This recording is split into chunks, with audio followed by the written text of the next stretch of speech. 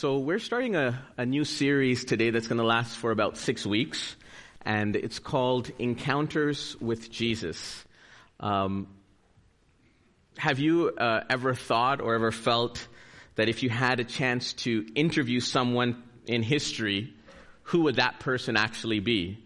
Or if you were given the opportunity maybe to have a meal with someone, who would that be? Or if you could choose anyone in the world to be a mentor to you in a particular area, who would you choose? Maybe it would be a great scholar. Maybe it would be a sports figure or a political leader or a musician. There are so many people throughout history that I would like to meet. And maybe there are so many people in history that you would like to meet as well. Like Michael Jordan, right? Peyton Manning, Wayne Gretzky. Recently, an evangelist in Africa, his name is Reinhard Bonnke, he passed away. I would have loved to have met him. And some of the modern missionaries and some of the sacrifices they made are very inspiring. People like Hudson Taylor, Roland Bingham, William Carey. I would love to be able to have a conversation with them, although that's not possible anymore. So, but in this series of encounters with Jesus, what we want to look at is people in the Bible that had the privilege and opportunity to actually encounter Jesus and have a conversation with him, have an interaction with him, and the lasting and transformational impact that Jesus had on those lives. So we wanted to, in these next few weeks, just look at different stories in the New Testament and see how Jesus, who was such a transformational figure, who was such an important figure throughout history, how he had an impact on various people. And so as we do that, our prayer is that we all would have an encounter with Jesus. We all would be able to meet Jesus and see him and have a similar kind of encounter that changes our life in a very positive way for the glory of God. Now, there were 12 disciples that Jesus chose to follow him, to be with him. And today I want to just look at one of those disciples, and his name is Peter, right? And Peter had an amazing encounter with the Lord, not just one time, but a few times. We read in Scripture from John 21 this encounter that Peter had, and we'll get to that at the end of the message. But before that, let's just say a word of prayer and ask the Lord to come and give us an encounter with him today. Heavenly Father, we thank you for sending Jesus Christ into the world. We thank you, Lord, for the opportunity that you give to us to know you, the only true God, and Jesus Christ whom you have sent. And Lord, we pray that as we start this series of talks, Lord, that you would help us, Lord, to be able to encounter you, to know you more deeply, to love you more intimately, Lord, to be transformed by you. And so, Lord, we pray that as we hear your word, that you would speak to us and that you would inspire us and encourage us and help us, most of all, Lord, to be doers of your word. In Jesus' name we pray. Amen. So I'd like to just highlight three things in the story of Peter throughout the Gospels, throughout the whole New Testament, three things that I think was really impactful for me, and also I believe would be impactful for our lives as we seek to have an encounter with Jesus. And the first thing is that Peter's encounter with Jesus caused him to dedicate his life completely to Christ, right? How many of us here that our encounter with Jesus caused us to do the same? And maybe you're here today and you're just listening, and maybe you feel like you don't want to make that step towards the Lord. I want to encourage you by the story of Peter and how Peter came to the Lord. I'm going to just read a large portion of scripture here from Luke chapter 5. This was sort of close to the first encounter that Peter had with Jesus. From Luke 5 it says, "One day as Jesus was preaching on the shore of the Sea of Galilee, great crowds pressed on to him to listen to the word of God. He noticed 2 empty boats at the water's edge, for the fishermen had left them and were washing their nets. Stepping into one of the boats, Jesus asked Simon, who is Peter, its owner, to push it out into the water. So he sat on the boat and taught the crowds from there. When he had finished speaking, he said to Peter, 'Now go out where it is deeper and let down your nets to catch some fish.' 'Master,' Simon replied, we worked hard all last night and didn't catch a thing." Do you notice any similarities between this story and what we just read in John 21? A few similarities there. "But if you say so, I'll let the nets down again." And this time their nets were so full of fish they began to tear. A shout for help was brought their partners in the other boat, and soon both boats were filled with fish and on the verge of sinking. When Simon Peter realized what had happened, he fell to his knees before Jesus and said, "O Lord, please leave me. I am such a sinful man." For he was awestruck by the number of fish they had caught, as were the others with him. His partners, James and John, the sons of Zebedee, were also amazed. And then see here what it says in verses 10 and 11. Jesus replied to Simon, "Don't be afraid. From now on, you will be fishing for people." And as soon as they landed, they left everything and followed Jesus, completely dedicated to Christ and his cause, completely sold out to what Jesus wanted for them. And I think when we think of this idea that Peter's encounter with Jesus, see, this one encounter that Peter had caused him to leave everything, to dedicate his life completely to Christ. And I think a couple of lessons that we can learn here first is that Peter saw his sinfulness in the light of Jesus' goodness, glory, and love. See, they had been fishing for hours and they didn't catch a thing. Now, it was weird for a carpenter to tell fishermen how to fish, right? You don't tell fishermen how to fish. They're fishing for their whole entire life. But Jesus told them, let down the nets, and Peter obeyed. When the nets were filled up, they were about to tear, and even the other fishermen were so surprised at the amount of fish that were caught. Peter was overwhelmed by what? Peter was overwhelmed by Jesus' goodness, kindness, provision, love, and mercy. See, Peter had been fishing the whole night and didn't catch anything. And then Jesus comes along and says, "Peter, throw your net down here." Peter does that. Peter's in the fishing business. He's a businessman in the fishing business. And he throws his net down. He takes his large catch of fish, and he's probably thinking, how much money am I going to make with all of this fish? I could sell this fish for a great amount of money. My business now is skyrocketing. Jesus, just stay close here to me. And as long as you're here, my business is going to get bigger and bigger and better, and I am going to be blessed. But he says here, in verse 8, when Simon Peter realized what had happened, he fell to his knees before Jesus and said, "Oh Lord, please leave me. I'm such a sinful man." See, the goodness of God, the kindness of God, the love of God should lead us to a realization of our sinfulness. God's provision for us, God's blessing for us should lead us to a place where we realize how sinful we are. Romans 2 says something to that effect when it says, "Don't you see how wonderfully kind, tolerant, and patient God is with you? Does this mean nothing to you? Can't you see that his kindness is indeed to turn you from your sin?" See, God shows us kindness, God shows us love, God shows us grace, God shows us mercy, God shows us all these wonderful things in order to bring us to repentance, in order to show us our sinfulness. We need such an encounter with Jesus. We need such an encounter where we see the holiness of God and we see the sinfulness of our lives. We need such an encounter with Jesus where we see the purity of Christ and we see how far short we fall, because he gives us such hope. Because when Peter says, "Lord, leave me alone, I'm such a sinful person," what did Jesus say? Did he say, "Yeah, you're right. I don't want anything to do with you"? No. Jesus blessed him. And he said, "Peter, you're not going to catch fish anymore, but you're going to catch men. You're going to catch people." Just the fact that we're living here in the country of Canada, we're in this warm building when it's cold outside, that we have food to eat, a place to stay, clothing to wear, all of these things are God's provision and blessing from the Lord. And that goodness that God provides for us should lead us to an acknowledgement and realization of our sinfulness and need for Christ. It's what happened to Peter.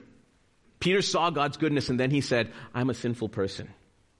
It happened to the prophet Isaiah. When he saw the glory of God, when he saw the holiness of God, and he said, "Lord, I'm a sinful person." Right? The second thing in this dedication to walk with the Lord, this complete surrender to Christ, I think the second thing that's important is that Jesus gave Peter a purpose that was far greater than being a fisherman.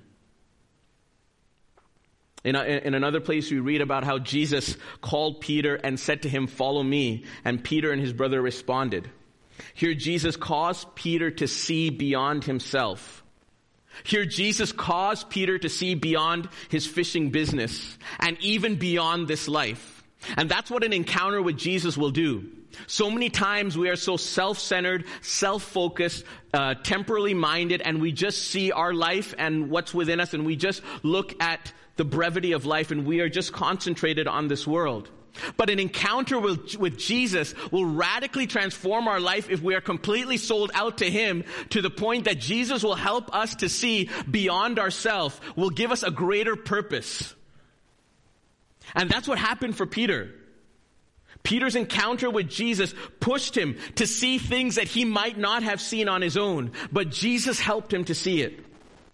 Instead of being self-focused, money-driven, prosperity-driven, comfort-seeking, we lose the bigger picture of the kingdom of God and what God is trying to do in this world and in our lives for His kingdom purpose. Our thoughts and our ambitions and our plans and our purposes many times are all just focused on our good and not for the kingdom of God. And in this situation, Peter as a businessman, Peter as a fisherman probably would have thought, hey, I got all this fish. This is great. But Jesus said, no, don't look at the fish. Peter, I have something greater for you. I don't want you just to catch fish, but I want you to catch people. And many times we're so limited in our focus. Many times we're so limited in our purpose. Many times we're so limited in our vision that we just look down at the things here. But God was giving Peter an eternal purpose, an eternal vision. Peter, I want you to catch people so that they're not only blessed here in this world, but they're blessed for all eternity. Peter, I want you to be a person that shares my love and grace and shares my purpose and plans so that they can be with me in heaven for all eternity. Fish is good for now, It'll give us a meal maybe for lunch. But Peter, I want you to catch people. See, when Peter was completely sold out and focused to surrender his life to Christ, that encounter with Jesus gave him a purpose that was way beyond anything he had ever considered. What could a poor, illiterate fisherman do? Oh, he did great things. We're still talking about him till today. Because he had an encounter with Jesus. In 1 Corinthians 2, verse 9 and 10, it says,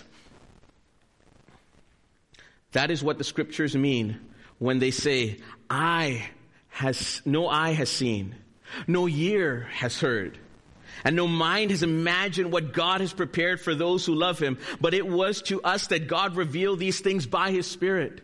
For each and every one of us here, God has a beautiful purpose and a plan for our lives. And many times we become so limited because we just look at our life and our family and our environment and our job, when God wants to give us a vision and a picture that lasts far beyond this life and that's far greater than ourselves and that lasts into the kingdom of God, the eternal kingdom of God, because God wants us, like Peter, to be fishers of people.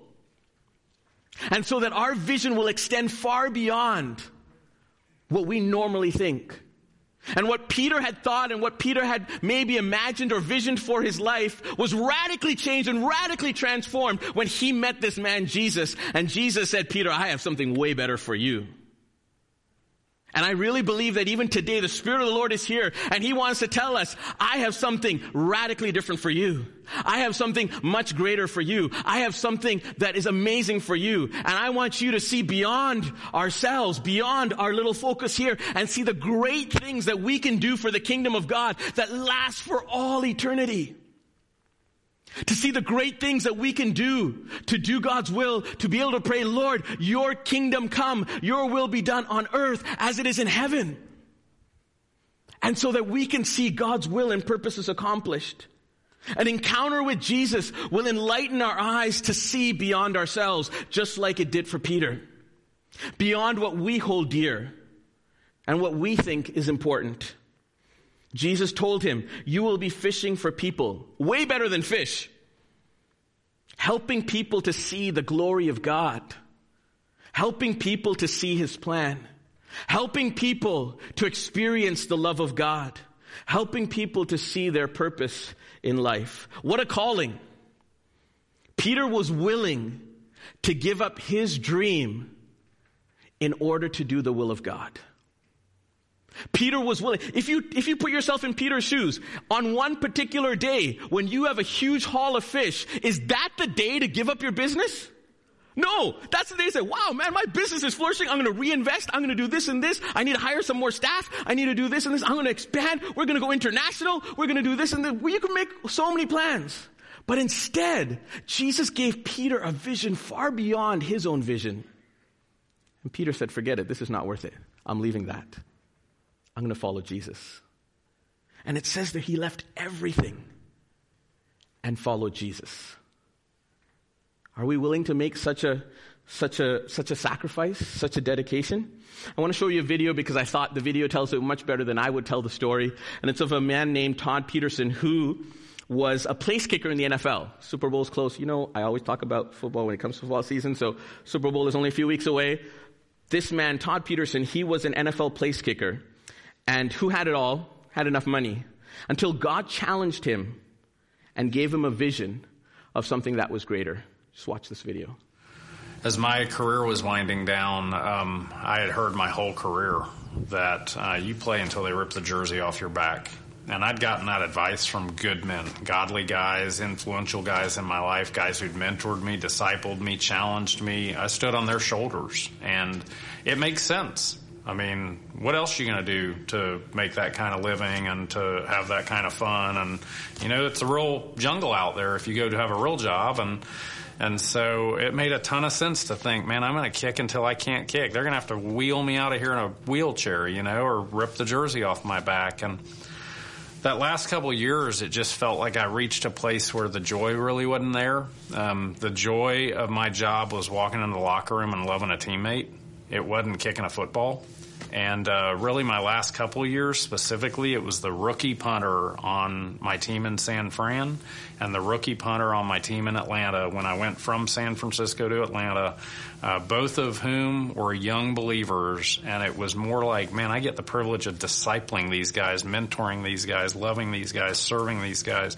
That was where the joy lied. I'll never forget laying in bed after my last year playing one night and just saying to Susan, I guess I'll play another year. And with doing nothing at all, it was going to be a substantial income. And what else did I have to do? Then it was kind of like there's that scripture that says, don't trade away what is eternal for what is temporal. And short of making money or literally discipling maybe a guy, I couldn't come up with a reason to play. There was no joy at all in the idea of playing. And I thought, you know what, there's got to be more. And it was like kind of in those days and that kind of period of time that God gave me a vision for hosting a major kind of event and gathering for the work of Bible translation, which ended up being a really significant thing. You know, if we'd have played and made another $1 million or whatever, and we could have given it all away, that would have been awesome. And we were convicted that if we were going to play, we were going to give it all away. And then it was kind of like, but God does more. That's what Ephesians 3 says. He always is doing more than we could imagine. And what God intended was for us not to play and for us to give our lives to this process of building out this event and this gathering of people. And it ended up being like $5 million for Bible translation. And so it was a huge, huge moment in my life to understand that when we understand we are God's workmanship created in Christ to do great works, which he prepared in advance for us to do, and we walk humbly with him, what he does is what he says he will do, exceeding abundantly more than we could ever imagine. He does it in and through us. And just a massive, massive defining moment in our faith. Wrapped up in all of that was a really, really personal challenge. We felt like God said, keep giving like you're playing. And all of a sudden, that didn't make a ton of sense. You know, how are you going to keep giving like you're playing when you're not playing, right? I mean, you don't play for free. You play to get paid. Really, literally. That's the talk in the locker room. Man, he's playing to get paid. He's playing out of his mind. I know, because he's going to get paid this spring, you know. And it's amazing how good guys play in the last year of a contract. They are laser focused. And so now all of a sudden, how are you going to give like you're still playing? Because that income evaporates. It disappears. And there aren't a whole lot of things I know you can do in this world that generate income like playing pro sports. I'm not a brain surgeon. And so we were convicted that God said, give like you're playing. And all that led into this same host this thing and give your lives to kingdom work. And God's provided. It's been a massive privilege to see God put us in a position to keep giving like we're playing. In fact, to give more every year. And to explain that, we can't explain that. Philippians 4 says, God is faithful to supply all our needs according to his glorious riches in Christ. And God has supplied our needs. He's abundantly supplied our needs. He's put us in a position to give like we're playing. And that's pretty humbling. This video is from the Gospel Patrons website. They have a lot of good testimonies of people that God is using for kingdom purposes. And what an amazing thing for us to be able to see beyond our own life and beyond our own vision when God calls us to do something that maybe we're not comfortable with doing and maybe that we don't really see. Like if you asked Peter and told Peter, hey, Peter, you're going to fish for people. Peter might have said, what do you mean fish for people? It's like, I don't know what that's about. I only know about fishing for fish. But God called Peter to do that. God gave him such an amazing vision beyond his own life. The second thing I think that's important for us to understand from the life of Peter is that Peter's encounter with Jesus helped him through the failures of life. Anyone here you've ever failed before? Just a couple of people? All right. Well, for the other ones that haven't failed, just skip over this point. Just wait till point number 3, right? But, Peter was a guy that put his foot in his mouth like all the time, right? Time and time again. There were so many times. Yet Jesus always responded to Peter in kindness, in compassion, and in love. And there's so many encounters that Jesus had with Peter that made such a deep impact. In Matthew 15, Peter says he doesn't understand this parable that Jesus is teaching, and so Jesus graciously gives him the interpretation of that parable. One day, Jesus is walking on the water, and Peter couldn't believe it. He sees Jesus walking on the water. He couldn't believe that's actually Jesus. So out of all the disciples, who raises their voice? Peter, and says, hey, Jesus, if that's really you, call me to come out on the water. And Jesus said, yes, it's me, come out on the water. Peter's walking on the water now. But then all of a sudden he starts to doubt, and then he starts to sink. And then he cries out to Jesus for help, and Jesus helps him at that time. Another time that Peter put his foot in the mouth was when they had to collect the temple tax. They were in a certain place, and the temple tax collectors came to Peter and says, hey, doesn't your master pay the temple tax? And Peter said, yeah, of course he pays the temple tax. And then Peter goes to Jesus, and Jesus says, why did you say that? Do you not understand this? And he gives them a whole explanation and process. But Jesus, being so gracious and compassionate and kind to Peter, says, but Peter, don't worry. Go out fishing. The first fish you catch, you'll find some money there. Use that. Pay the tax for yourself and for me. And Peter's probably wondering, this carpenter has been telling me all the time, throw my net here and all this fish comes. Now he tells me to throw my net, I'm going to catch a fish and he's going to have money in it. I've never seen that before. But he does it because Jesus is gracious and kind to Peter. The encounters that Peter has, even in the midst of his failures, even in the midst of the times when Peter doesn't know what's going on, we see that Jesus helps him through all of those things, right? Another time that Jesus asked the disciples and said, disciples, who do people say that I am? And then Peter, of course, pipes in first, right? Peter's always, you have this group of people. Peter's the first guy to answer. Peter's the first guy to talk up. Peter's the first guy to put his foot in his mouth, right?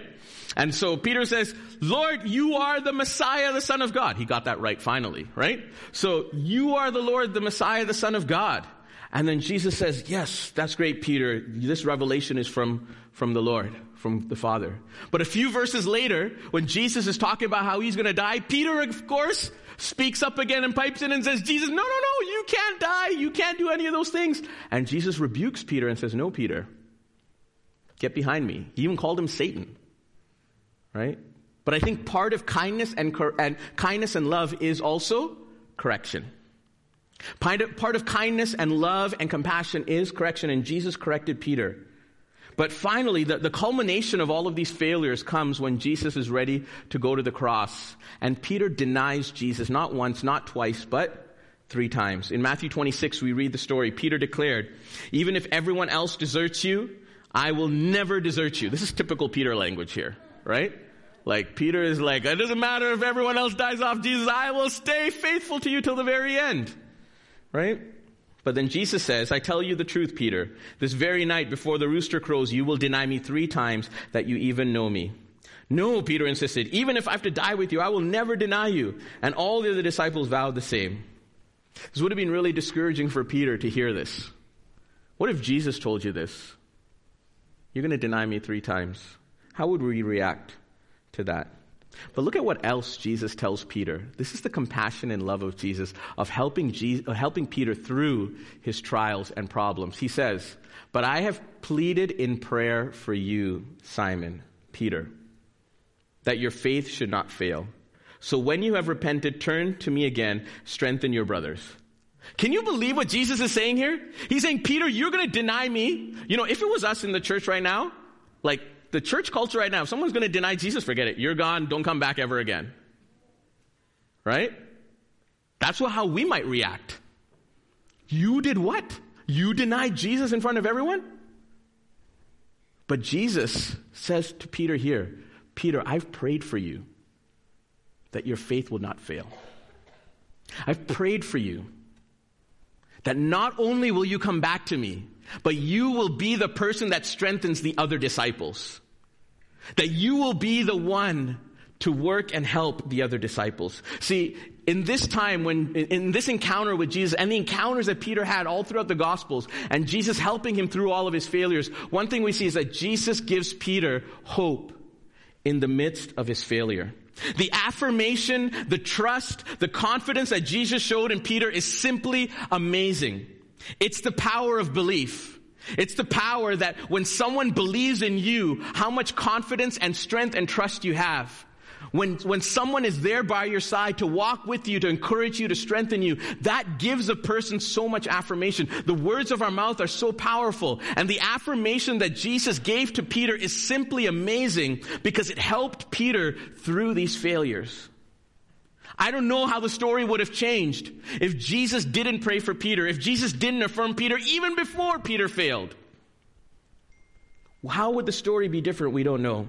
But the encounter that Peter had with Jesus helped through all the trials and through all the failures. And Jesus wants us to see hope. Jesus wants us to see a future even when we fail. I fail all the time. But I have hope because Jesus is on my side. I fail all the time, and there's so many things that I do wrong, and there's so many times I have to say, Lord, please forgive me.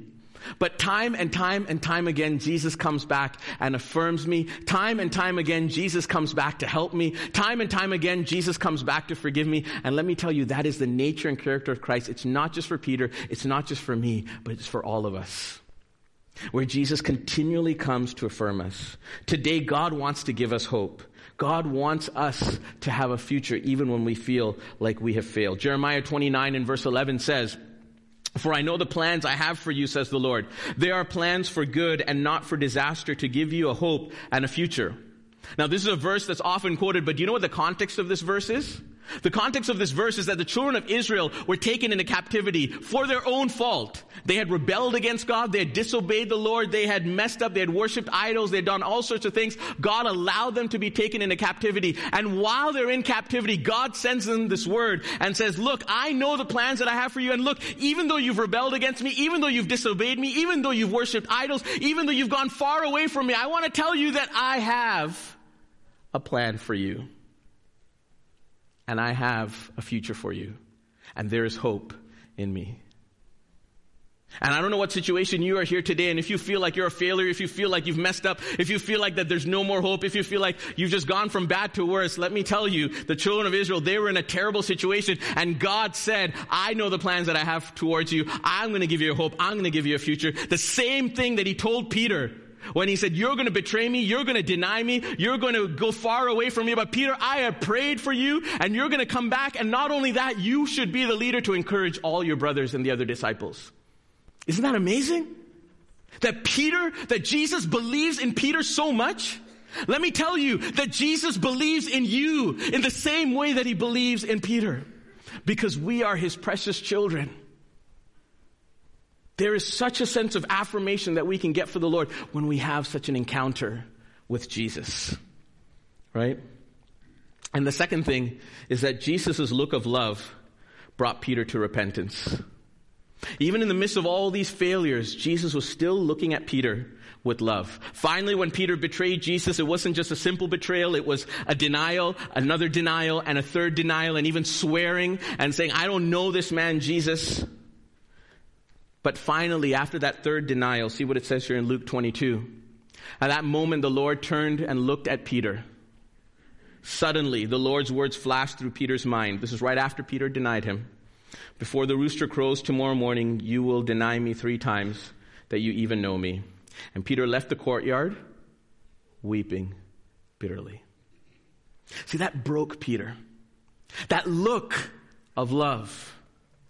I don't think it was a look of condemnation. I don't think it was a look of anything else other than a look of love. Why? Because you see all through the Gospels, many times in Scripture, when we see Jesus showing love by healing someone, by forgiving someone, by accepting someone, by going the extra mile for someone, it was all done out of love. And this look that Jesus gives to Peter, I really believe it's a look of love that just broke Peter. We need such an encounter with the Lord as well. We need such an encounter with Jesus that breaks us, that brings us back to Him. And the third and final thing is that Peter's encounter with Jesus affirmed his calling and purpose.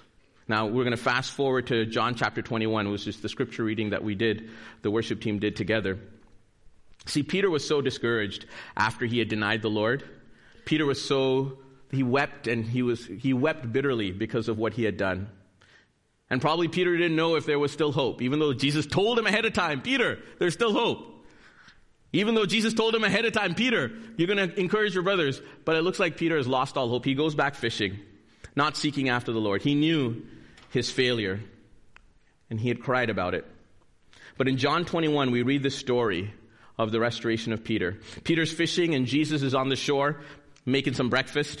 And the same thing happens to Peter that what happened in the first story, right?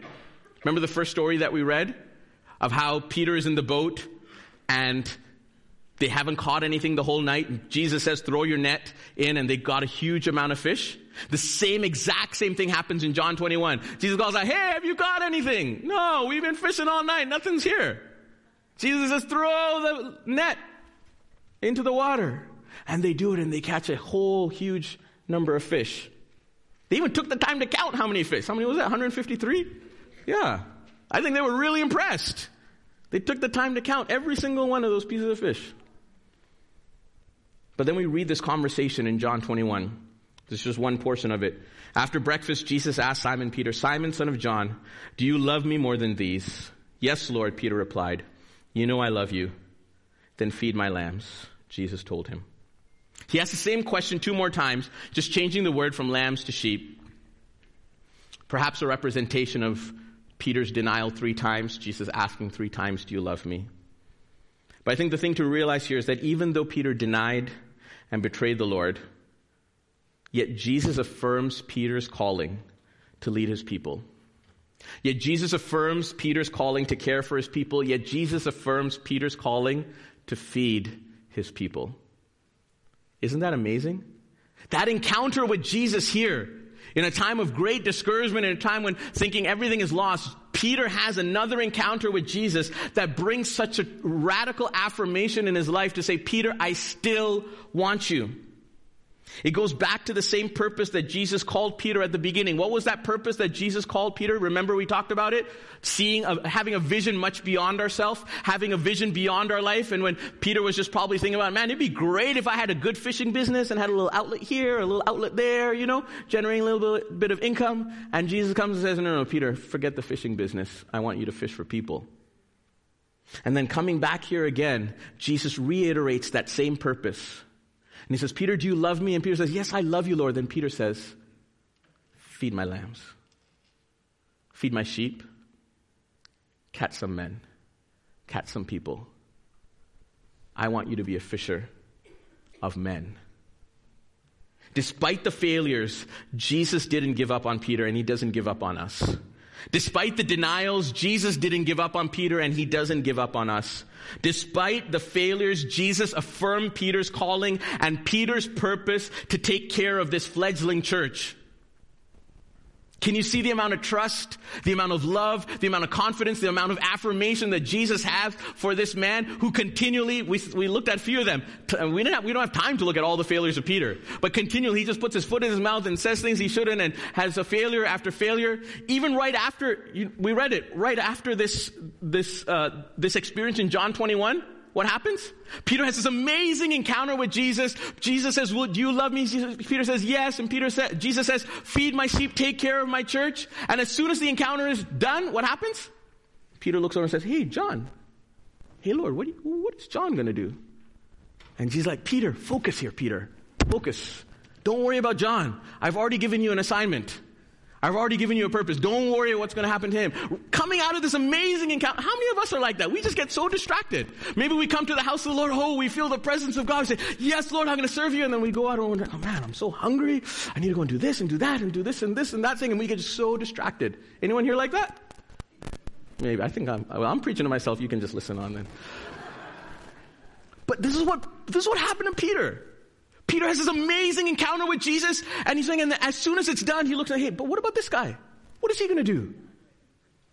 And Jesus is like, "Peter, focus here, Peter. Don't worry about this guy. I've given you an assignment."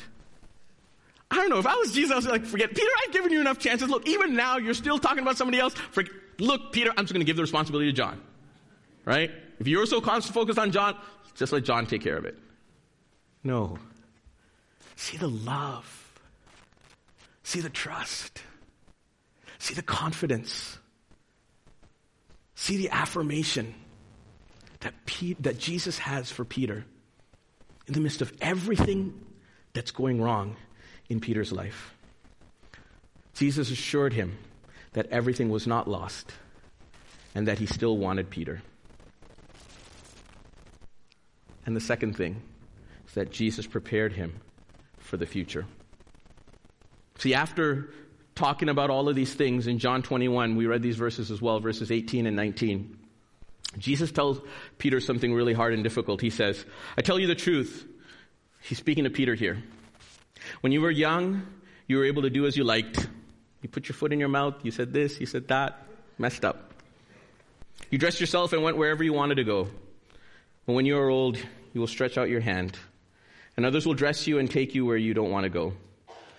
Jesus said this to let him know by what kind of death he would glorify God. Then Jesus told him, "Follow me." Same words that Jesus used for Peter initially when Jesus called Peter. He reaffirms that and says, "Peter, follow me." This encounter with Jesus is something so amazing. I don't know about you, but sometimes we think, like the Apostle Paul, he had an encounter with Jesus on the Damascus Road. There was a big light and he was radically transformed and changed, right? And he becomes this amazing Apostle Paul. I don't know, I think I relate a little bit more to Peter. Because, have an encounter with Jesus, but then, it gets a little bit better. And then it goes down again. Like, Paul is just like some holy saint. But Peter is just up and down and up. Can you relate to that? Can you relate to the times when you have an encounter with Jesus, so amazing and wonderful, and you're walking away and don't know what's going on? Or like on the Mount of Transfiguration, we didn't even talk about that. Peter was there, and you see this amazing, the glory of God coming down, and Peter's like, "Jesus, we'll make a little tent for you and for Moses and Elijah." Peter didn't know what he was talking about. Peter just enjoyed the experience. But there's so many times in our life where like that, where maybe God draws us, and then we fail. When God blesses us, and then we hurt him. When God works in us so profoundly, and then we fail again. I want to tell you, Jesus wants to have an encounter with us and continue to have encounters with us that affirms us for who we are, that affirms us for his calling in our lives. Jesus wants to have an encounter with us so that we see our sinfulness, that we see how we fail, and that we can repent and say, "Lord, I'm a sinner. I failed you. Please forgive me. Help me, Lord, to change." But he gives us a vision of what he wants us to do. Jewish tradition tells us that, it's not in the Bible, but that Peter was in Rome, and there's a lot of persecution going on. And as he was walking and fleeing out of Rome because he was trying to avoid the persecution, he sees Jesus walking to Rome. And he asks Jesus this question in Latin, "Quo vadis?" Where are you going? And Jesus says, "I'm going back to Rome to be crucified with my people." Peter gets this idea, and I guess I should do that too. He turns around and goes back in, and Jewish tradition and history says that Peter was crucified. But he didn't want to be crucified like Jesus was crucified, so he asked to be crucified upside down. See, the affirmation of Jesus meant the world to Peter. The revelation of his calling, even after all of his failures, proved to Peter that there was hope. Now, I'm not sure what situation you're in here today, but can you see the beauty of the character of Jesus through these experiences, through these encounters? Can you see the beauty of Jesus in all of Peter's encounters and even in all of Peter's failures? Isn't it amazing how Jesus saw something wonderful and beautiful in Peter that he called him from being a fisherman to being a fisher of people, to be a fisher of people? Even in all of Peter's failings, Jesus' plan and purpose for Peter never changed. And he kept calling him back and kept affirming him and kept working in him. And Peter did amazing things for the Lord. I'll close with a story of a young man. His name was Bill, and his wife was Vonette. And they had a domestic dispute. From that domestic dispute, they decided to write up a contract with God where both of them pledged to become slaves for Christ. That was the beginning of something that would impact the entire world. Within 24 hours, Bill had an encounter with the Lord that radically changed his life. God had given him a vision for a ministry that would reach the entire world with the gospel, starting with university students. And after speaking with one of his professors, he decided to call that organization Campus Crusade for Christ. Anyone familiar with that? The founder, his name is Bill Bright. He had an encounter with God. He had a vision to reach the world because of that encounter. It started in UCLA in California. Within a year, 250 UCLA students received Christ, including the student body president, the campus newsletter editor, and many athletes. Within 7 years, the organization had gone international and launched in South Korea. Bill Bright wrote many books, and out of those books and booklets, probably the most famous one is called "Have You Heard of the Four Spiritual Laws?", being translated in over 200 languages and printed about 2.5 billion copies. In 1979, they put out the Jesus film, which has become the most translated motion picture in history, shown in more than 1,500 languages and in every nation in the world. To date, the Jesus Film Project is responsible for more than 7.7 billion exposures to the gospel and more than 530 million total estimated decisions for Christ. They've started numerous other ministries like Athletes in Action, which is a sports ministry, a ministry for marriages, a inner city ministry. In Canada, it's called Power to Change. It's impossible to estimate the impact that Bill Bright and this organization had over the years. But millions have been impacted because one man had an encounter with Jesus that radically changed his life. Worship team, you can come up.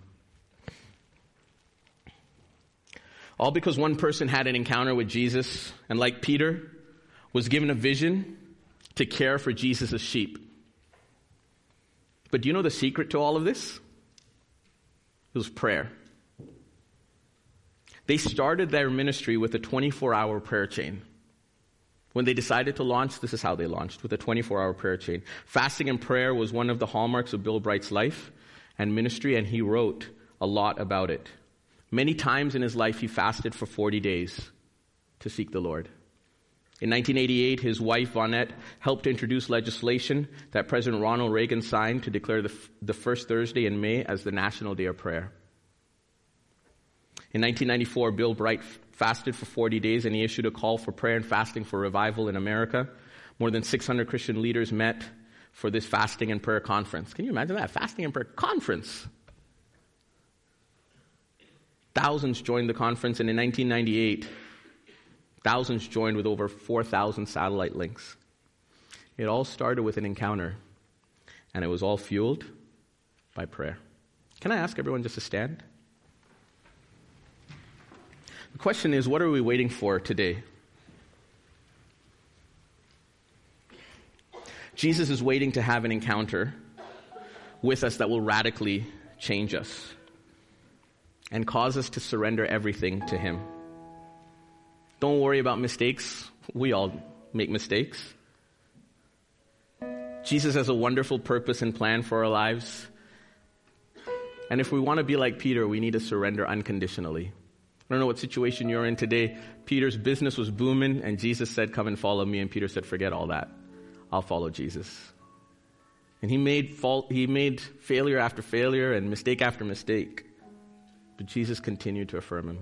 In that last verse that we read, when Jesus was talking to Peter, the Lord said to Peter, he said, there's going to come a time when you're going to stretch out your hand and another is going to lead you to places you don't want to go. This doesn't sound very nice, but in surrender to the Lord, he leads us to places that maybe we don't want to go. We're going to sing this song, "'Tis So Sweet to Trust in Jesus." But before that, can I just ask everyone to close your eyes right now? And if you feel the Spirit of the Lord moving on your heart, if you feel the Lord speaking to you that says, you need to surrender my son, you need to surrender my daughter, and if you're willing for that, can I just ask you just to stretch out your hand right now as a symbol and as a sign, Lord, I'm willing to surrender. Lord, I'm willing to yield to you. Lord, I don't know what you have in store for me, but Lord, I want to surrender. Let's just stretch out our hand to the Lord as an act of surrender, as a sign of surrender to the Lord, and say, yes, Lord, use me today.